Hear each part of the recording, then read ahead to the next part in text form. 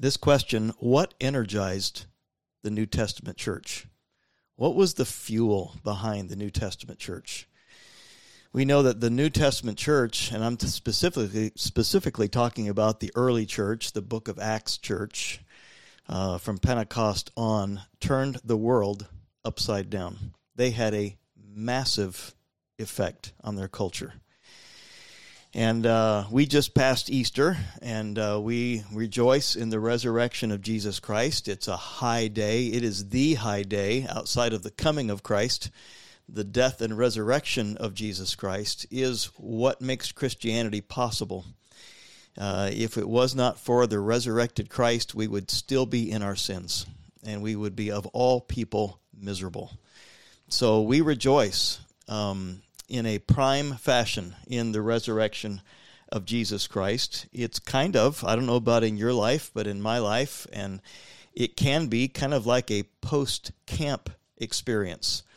And by that, I was a youth pastor long enough to know that, and a teenager long enough, although I only went to camp once as a teenager, but after camp, Christian camp, you can be on a gospel high, if you will. I mean, you've been apart from your family, you've been apart from your normal situation in your neighborhood or in your school, you've been in deep meditation of God's Word at camp, you've been maybe bombarded by gospel preaching, you've got a trained counselor that's directing you to the things of the Lord, and it is a spiritual feast, and it is something that is just invigorating in your life. And I think Resurrection Sunday can have the same impact on a believer.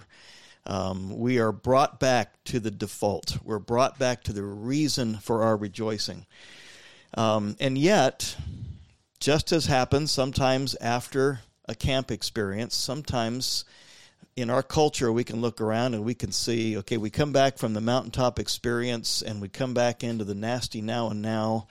If we look around, we can get very discouraged with our culture. We can be very discouraged with the darkness and the oppression that we find ourselves in. And really, we could say we're probably in one of, maybe not the darkest time in Christian history, but one of them. I think what we're looking at globally is rapidly disintegrating, and rapidly, it seems to be, our adversary, the devil, is making incredible inroads into our culture.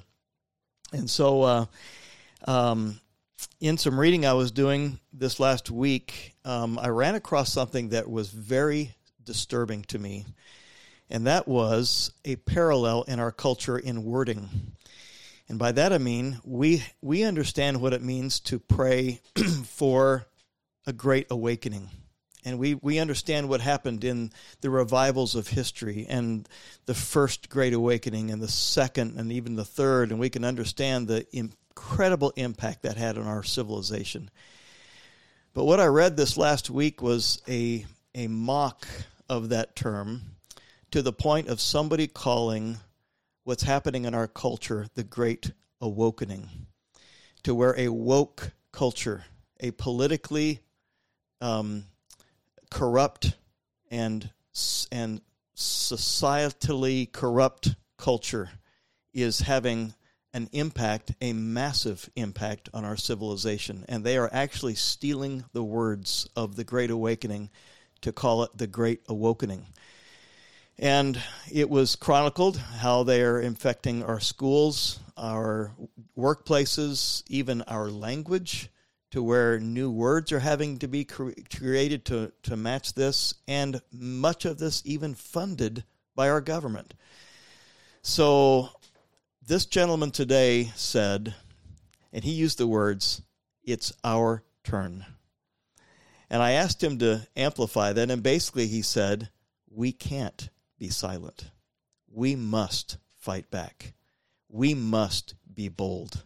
We must be aggressive. And I was challenged by that because in a military context, the soldiers may see the battle looming, but they're not whining. They're not lamenting. They may be observing and be discerning, but actually they're there to fight. They're there for the assault on the enemy. And I want us to be encouraged today that it's our turn. I want us to be encouraged today that by what we're doing in prayer, and I'm going to add another element to that, what we're doing in prayer is spiritual aggression. And in the face of a very strong army opposing righteousness, it's our turn. It's our challenge. It's our call to fight back and not let the enemy overrun us and not get sidetracked. I think it's very easy to get sidetracked by the fierceness of the roar of the lion, even the roaring lion who seeks to devour. So I think you'll understand why I'm going to mention this next story, because it's easy to get sidetracked in the face of circumstances. So a few years ago, as my wife and I and family were in Colorado, we pastored a church, or were in pastoral ministry in a church, youth pastor and then lead pastor for 27 years in the Denver area. There was a fellow pastor, very gifted pastor, very godly pastor. He was a church planter of a church in the area, became a very good friend, and he's a very aggressive man, very talented musically, communication. He was a great communicator of the scriptures, raised a godly family. Children are still today in the ministry, and had a Christian school, had community outreach. And so on Easter Sunday, his wife passed away 2 years before this occurrence. His wife passed away of cancer, and on Easter Sunday, he was in the pulpit pastoring the church, and his grandson was there, and he told his grandson, "This next week, I look forward to teaching you how to fish. We're going to go fishing, and Grandpa's going to teach you how to fish." Well, on Monday morning, Easter Monday morning, same as today, he got up, went out and checked the mail, came back in, put the mail on the counter, cleaned the kitchen, took his Bible out to his car, started the car with the garage door closed on purpose, laid back down in the back seat, put his Bible, put his hands together on his chest with his Bible close, and took his own life.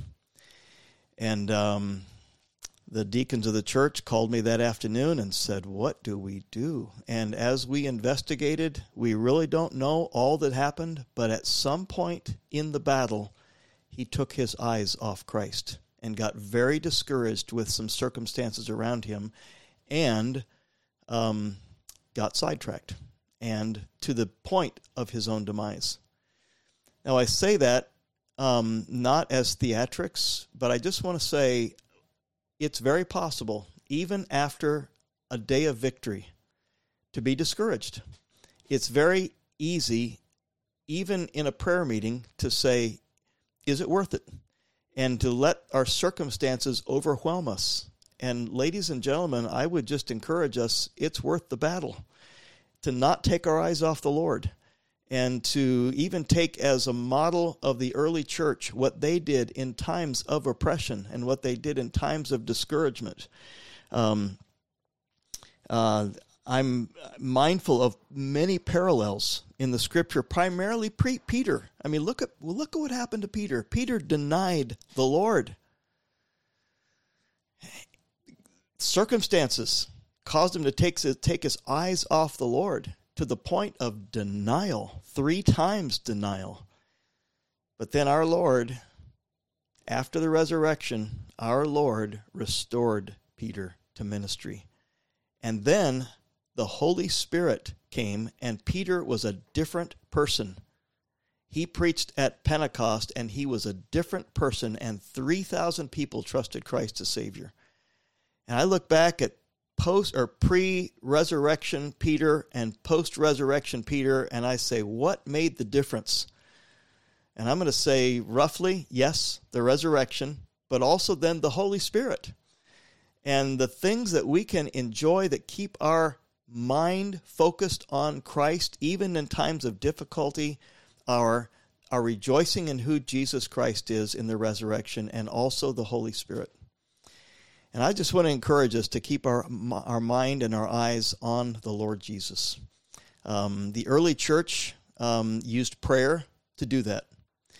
Even in Acts chapter 4, when Peter and John were released from captivity, from being detained, the first thing they did was gather everybody together and prayed. And praised, because the very first part of their prayer had to do with praising God for who he is. I'm mindful, Stephen often references the upper room environment, and right before the crucifixion of Jesus Christ, he asked his disciples, or at least they closed their time together in song.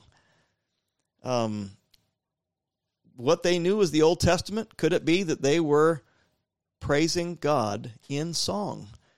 When Paul and Silas were in prison, they prayed and sang. We could say they prayed and praised. So when we get to Acts chapter 6, then we find the commitment of those early apostles. We are going to give ourselves to prayer and the ministry of the Word. And the ministry of the Word became really the theological basis of their praising.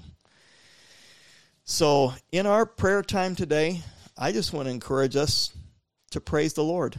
I want to encourage us to continue the resurrection environment, the resurrection excitement, the resurrection circumstances, and let's challenge each other to not get our eyes off the Lord. Another thought that I really haven't pursued a whole lot this morning, but as I was on the phone with Stephen this morning, I was thinking about our prayer time and thought, if oppression comes, let's just say they close off the internet. Let's just say this is the last time we see each other. Do you know what's going to be in our minds as we go through difficult days this prayer time? We're going to be mindful of our brothers and sisters that we know are also in oppression, and maybe the prayers that we've heard are going to come back to mind, and the praise, the scriptural praise that we've heard from one another are going to come back to mind, and this is going to be fuel for advancement. So if I could even just encourage us, let's bring as many people into this prayer time as we can as fuel for advancement of the kingdom of heaven. This is kind of like the down payment on what's coming. And so with that, I was, last night before I went to bed, I was thinking through a few texts of scriptures, and then we'll close. And I think I've gone over the 10 minutes. Sorry about that. I got preacheritis here this morning. Think of Hebrews chapter 1 and verse 3 that says, who being the brightness of his glory. I love that. Just the beauty of who Jesus Christ is. The radiance of who Jesus Christ is, because that lodge within our hearts and even be demonstrated in our praying this morning. Who being in the brightness of his glory, in the express image of his person, and upholding all things by the word of his power, when he had himself purged our sins, sat down on the right hand of the majesty on high. John chapter 1 and verse 14, the Word was made flesh and dwelt among us, and we beheld his glory. Luke chapter 27 and verse 20. I'm sorry, Luke 21 verse 27. And then they shall see the Son of Man coming in a cloud with power and great glory. I'm going to recommend that which energized the early church to advance was internal worship, prayer and praise, prayer and adoration. So even as we pray today, could we just adore the Lord? Let's not let ourselves be distracted, and let's advance his kingdom through prayer and praise.